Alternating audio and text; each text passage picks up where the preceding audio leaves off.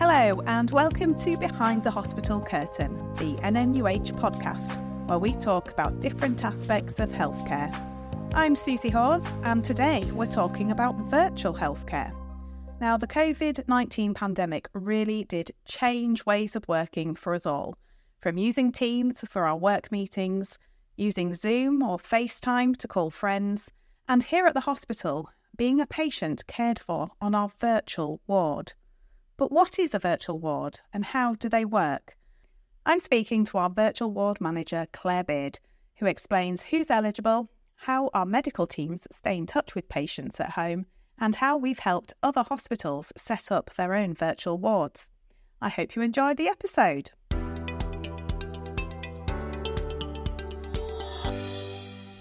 So Claire, what is a virtual ward? So a virtual ward is a way of looking after patients in their own home. It's a way of getting them out of hospital when they don't need to be sitting in hospital. They're able to do certain things for themselves, so they don't need to be sat in an acute bed, but they still need some sort of care or intervention, or they're still waiting for tests and test results. They can do that at home rather than in the hospital. Okay, and when did the virtual ward at the NNN start? So we took our first patient in February of 2021, and it started off with COVID patients. A way of getting them home quicker. Obviously, they didn't want to be in hospital at the time. Families couldn't visit them. It was very difficult to be a patient in hospital during COVID times. So the quicker we could get them out of hospital, the better it was for them and for the hospital that was becoming overwhelmed as we were a regional centre. And very quickly they realised that actually there was a lot more scope than just COVID patients. So it's expanded. So do you think without COVID, we would have virtual wards? I think they were starting. There was mumblings about them. They were going to happen at some point. I think that COVID massively expedited it. I don't think it would be as big or as popular as it is now. I think it might take a little bit longer to get here. I think we might have got here eventually, but under COVID it might have looked very, very different to what it does now. Yeah. And so does every hospital have a virtual ward? They should do eventually. It's something that was a government initiative back in 2021, at the end of 21. So we took our first patient in February 21. By November of that year, the government had decided that all patients should be able to have access to a virtual ward. Wow. So we were actually kind of one of the first, I guess, to have it, were we? Yeah, one of the first 24-hour virtual wards, yeah.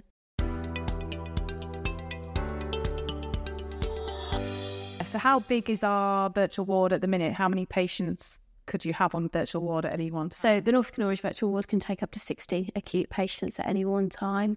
We're staffed to look after 60 patients or 60 beds. Yeah, the team is quite big. We have a pool of 12 whole-time equivalent registered Band 5 nurses. We have 3 Band 6 nurses that go out and do a lot of the onboarding, sorting out patients, identifying patients and reviewing the patients in hospital before they go home. We have myself as the ward manager, and we have Mike Waters, who's our operational lead. And we also have a full-time pharmacist. We have admin staff, and we have a couple of HCAs that will help us with the onboarding and seeing patients on what was the Houghton unit. We also have junior doctors and consultants. We have a handful of consultants who take it in turns to sort of run the consultant-led ward round on a weekly rotation.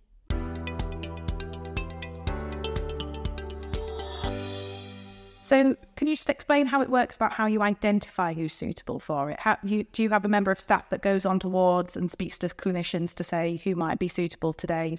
Yeah, absolutely. So the referral system is on ICE, which is an internal sort of referral. Anybody inside the hospital can fill out an ICE form that will come to us, and that means that we will go and review patients. So we'll go and have a look at those patients. We go to regular ward meetings. We go to regular ops centre meetings and identify patients through lots of different means. And then we will go and speak to the consultant and say, actually, this patient's been identified by the nurse looking after them. What do you think?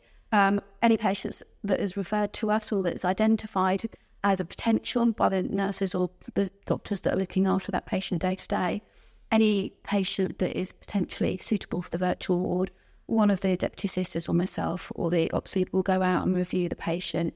We'll look through their notes. We'll have a conversation with the patient. We'll talk about what support they've got at home, what their needs are, and whether or not they would be suitable. We also talk to our external partners. So we work with HomeLink and NCH&C, Norwich Community Healthcare Trust, to look at whether or not we can deliver IV therapy at home so patients can go home on antibiotics and things like that.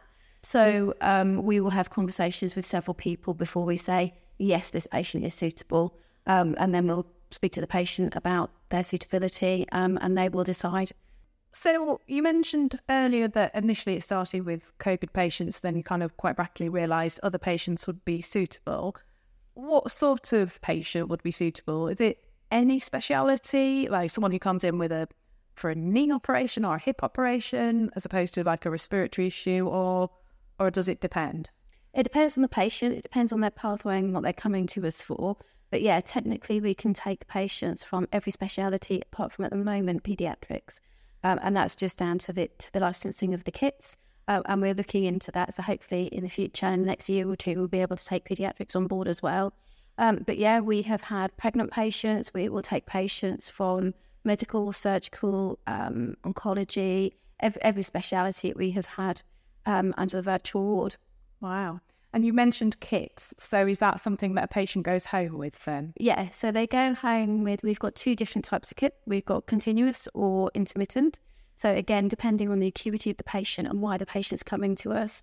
And that's something that our deputy sisters, when they go around and review the patients that are referred to us, they'll make that decision as to what level of monitoring. So with the medical team, we'll make the decision of what level of monitoring they need. Some patients will go home with intermittent kit, which means that they go home and a couple of times a day, their little devices will ask them, so their mobile phones that come with the kit will ask them to pop the SATS probe on their finger and do a blood pressure, and all of that is Bluetoothed over to the kit and then comes over to our dashboard so that the nurses can see what the obs are.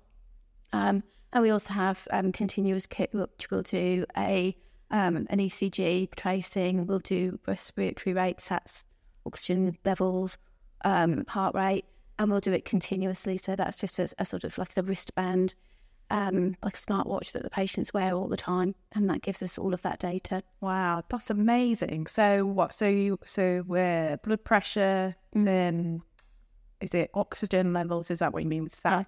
Yeah. Temperature, heart rate.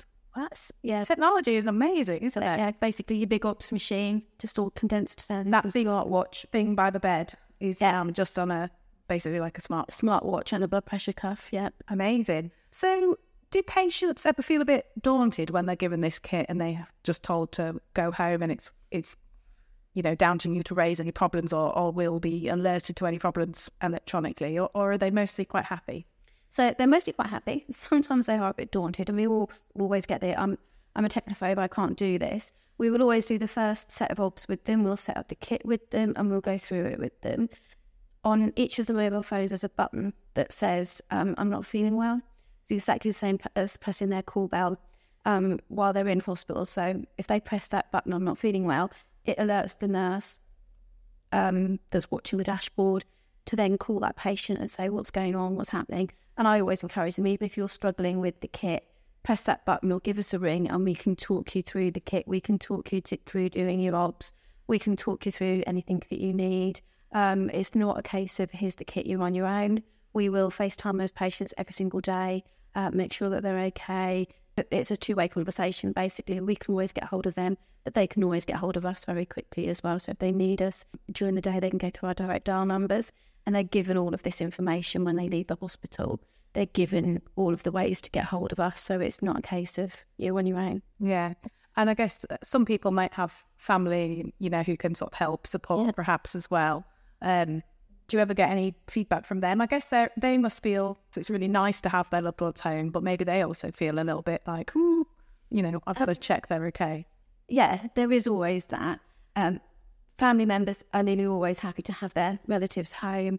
As hard as we try to keep relatives, as much as we try to keep relatives informed while they're in hospital, it is really difficult. When you're giving patient care on a very busy ward, you don't have the time to be answering the phone all the time. So relatives find that they're much more informed because they can listen to the conversations, they can be there. Relatives get a lot out of it as well. They feel a lot more included in what's going on, obviously with the patient's consent. And particularly in COVID times as well, when we were back in the days where you were allowed one visitor for 1 hour a day, it was really, really hard for relatives. So they find it a lot easier to get information when they're with their relatives at home. So yeah, relatives find it a lot easier. And I guess that there's something nice about being home, isn't there? If you've been away, when you get home, you have your comforts, your own bed, perhaps pets, your own food. Does that make a difference? It makes a huge difference. Again, harping back to COVID times, it made a massive difference to people's psychological well-being or mental well-being, being stuck in hospital, not being able to see anybody. But even in times like now where we've not worried so much about COVID, we've still taken people away from their relatives, from their homes. We're still putting them in different environments, expecting them to eat and drink when we tell them this is when lunchtime is, this is when your cup of tea is coming round. So there's lots of sort of benefits to being at home, from being on holiday or from being in hospital yourself. Getting to sleep in your own bed, you always are going to sleep much better in your own bed. You're going to eat better at home. So as good as we try and make hospital food, it's not what you would eat when you're at home. And it's not at the times that you would eat when you're at home. If you want to go and get a cup of tea, you can go and do that at home. So, that there's lots and lots of benefits. Hospitals are full of sick people. So you're going to pick up hospital-acquired infections, hospital-acquired thrombosis. You're going to decondition as well while you're in hospital. You can't get up and wander around as much as you would at home. And especially when your tea and your coffee and your meals are being brought to you, actually it does you good to get up and go and make yourself a cup of tea as you're convalescing. So there's huge, huge benefits to being at home. Absolutely. As well as the sort of family, pets. Pets, we all know that pets are massive parts of people's lives. And it's a big worry for people when they're in hospital. Who's looking after my pets? Getting them home and getting them to be with those pets is huge for a lot of people.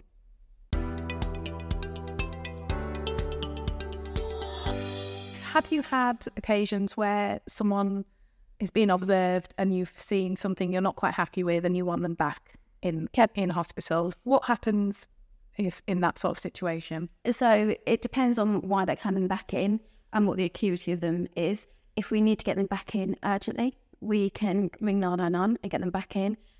We will talk to the patients, we'll talk to their teams, we will talk to the doctors, and in exactly the same way, we've built up really, really good relationships with hospital at night teams and the psych ops teams. So we will go to them, particularly out of hours, and say, right, I've got these concerns about this patient. I think they need to come back in. We'll find them a bed, we'll call them an ambulance, and we'll make sure that once we've got them their bed, the ambulance knows where to bring them so that they're not sitting in A&E. They're not adding to the big old ambulance crew outside ED.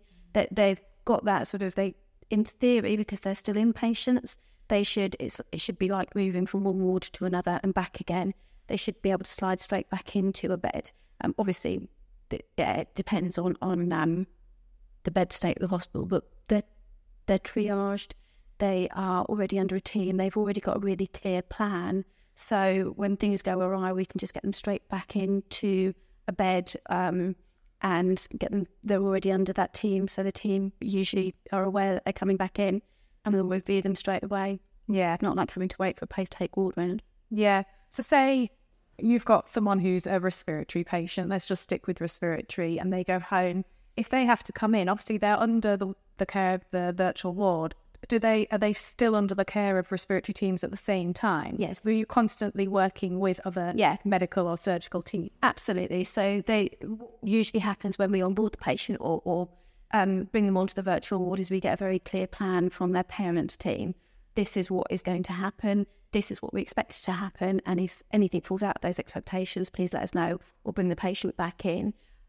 So the patients will be coming in under their teams. Their teams are aware, their parent teams will always be aware that they're coming back in and why they're coming back in.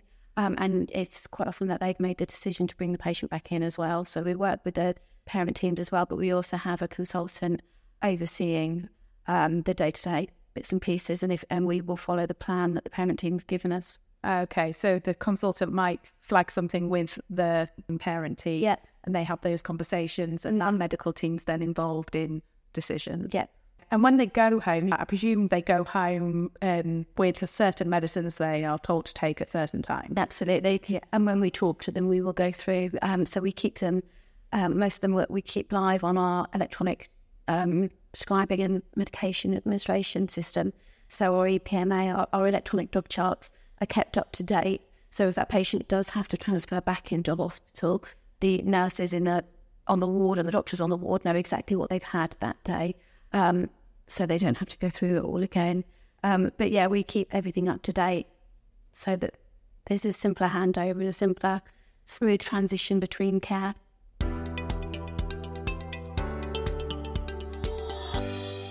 Talking about sort of the benefit to the hospital overall, you mentioned bed state and things like that. Is there a benefit to the organisation and other patients on other wards by having this virtual ward? Well, we can all remember sort of the winter pressures, especially last year when we had 7, sometimes 8 patients in a bay. We had patients in corridors, and that's something that always happens every winter. It's not ideal for any patient. It's not ideal for the staff, and it's certainly not ideal for the trust either. It's very difficult for everybody concerned, really. So if we can increase that flow and get some of those patients at home, stop that build-up of patients in the actual building, it makes a big difference to everybody involved. Patients obviously are cared for much better. It's much easier for patients to not have to be in the corridor. They've got their dignity, they've got their privacy, and they've got all the other benefits of being at home, but all the benefits of also being in hospital where they're watched, they're looked after, that they've got an escalation back into hospital if they really need it. They've got nursing advice on the end of the phone 24/7. So from a staffing point of view, from the ward staff, it takes a little bit of pressure off them that they don't have extra patients. From our staffing perspective, the virtual ward staff really enjoy working on the virtual ward because it's getting back to grassroots nursing. It's being able to have those conversations with the patients. It's being able to see what's important for the patients, and we can see the benefit to the patients as well. And the staff here really enjoy working on the virtual ward. And the benefits to the trust are that patient flow, that being able to move patients both ends of the hospital so we can get patients out of the hospital earlier, which means that we're freeing up beds to allow the offload of ambulances or the offload of the GP cases. So it's allowing that to happen as well.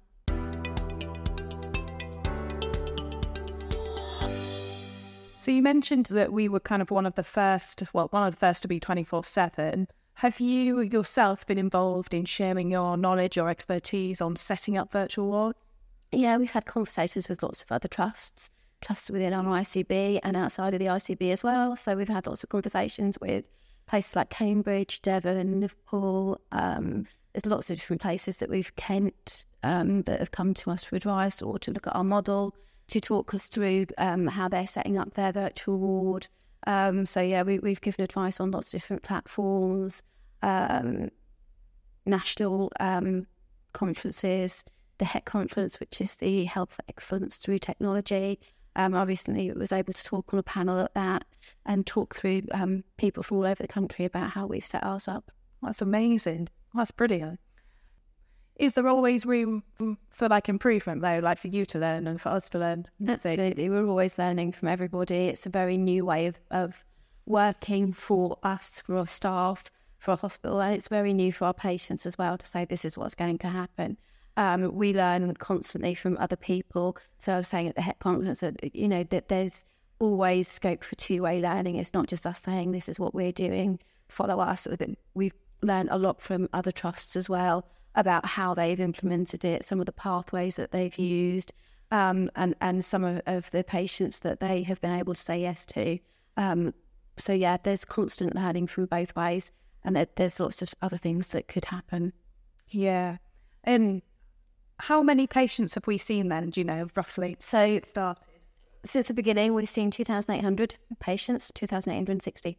And we've been able to give the hospital 24,000 bed days back. So there's sort of bed days saved, or bed days that we've been able to free up for the hospital. So 24,000 bed days. So that's 24,000 days in hospital. nights where someone else has been in hospital because someone's been at home. Yeah. Amazing. And do you think this is the future of healthcare now? There's not any going back? I think it would be very difficult to take it away now, particularly as patients are getting used to it, staff are getting used to it. It's something that technology is enabling us to move forward. There will always be patients that are too acutely unwell and need that hands-on care that needs to happen in the building. But actually, there's an awful lot of patients that don't need to be waiting in the building. And we've got an ageing population. We've got increasing demands on our healthcare system. This is one way of relieving some of those demands and allowing the sickest patients to be where they need to be, and allowing patients to have that choice of where they're actually best.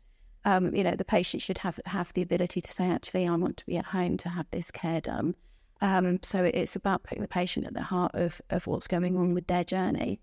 And I think it is the future. I think we'll see more and more virtual wards appear, both in community and acute virtual wards. Yeah, you mentioned patient choice. Can a patient say no? Yep, absolutely. So when the patients are onboarded, or when we go and review them, we will always have that conversation with the patient. This is an option for you. I will never go and say, well, this is what's happening. You are going home with this kit. It's always, this is an option, and what do you think? Very, very few patients in the 2.5, nearly 3 years that we've been running, only about 4 or 5 patients have said absolutely no. Some of them are a little bit nervous about the kit, and again, we can give them that reassurance. We can make sure that they've got the help, the kit. But no, very few people say no, but it's their choice, and we will respect that. Absolutely.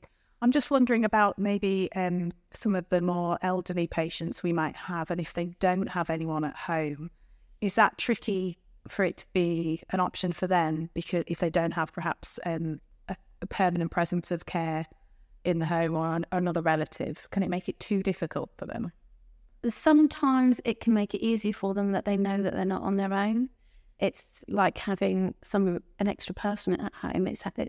They're aware that there's somebody keeping an eye on them, so it gives them that reassurance to go home. A bit of confidence to go home. We're not a safety net, and we wouldn't be able to take every patient that's a bit nervous about going home, because sometimes that could be a lot of patients. They have to have a clinical need. They have to have the criteria to reside.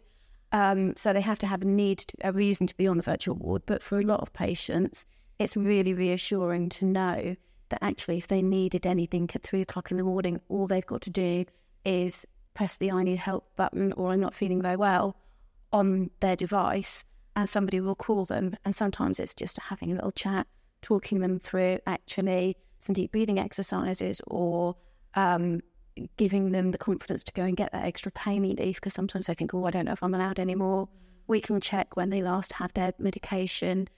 We can check what medication they've got at home, and we can give them that reassurance that, it is okay to take another tablet, or actually, no, don't take any more. You have had enough today, and let's look at different ways of coping with what's going on with you.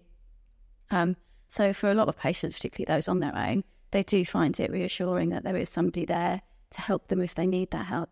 Yeah, that's brilliant. I've not thought of it like that. I think I was thinking of, maybe an elderly grandparent, and not wondering whether they'd be technically savvy enough. There are always patients that we're going to have to say, no, they're not going to cope with the kit. They're not going to cope with this. They're not going to engage, and we're going to worry more about them being at home on their own. They're actually safer staying in hospital until they've got over their acute illness, or until they've got a bit more of a package of care or a bit more support at home. But if they've already got a package of care set up, if they've already got somebody going in regularly, then there's no reason why they can't go on a virtual ward. So I think my last question really is, do you have any opinion on what's next for virtual healthcare, in terms of from a trust perspective, or even just, society? I think from a trust perspective, I think it's just going to get bigger. And we're going to use it more and more. There's a lot more scope of what we can do to what we do. I'd really love to be able to get paediatrics on board. I think that especially sort of in the winter times, it will give the parents a lot of confidence to take their children home and know that there's a quick route back into hospital should they need it, and that there's advice on the end of the phone. From an ICB point of view, Paget, King's Lynn, ourselves and the community are all getting together to set up one big hub. There will be virtual wards. They'll all have their own virtual wards, but we'll be able to interact with each other a bit more. We've all got the same kit, so we will all have visibility eventually of each other's patients if we needed to help out anywhere else. And I think that at some point there'll almost be a mirror image of a physical hospital. All the sort of departments and bits and pieces that you've got in a physical hospital, you could have at home.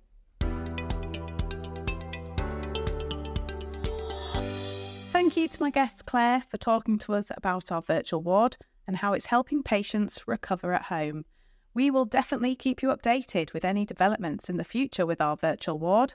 Please do share this episode with any friends and family who might be interested in virtual healthcare.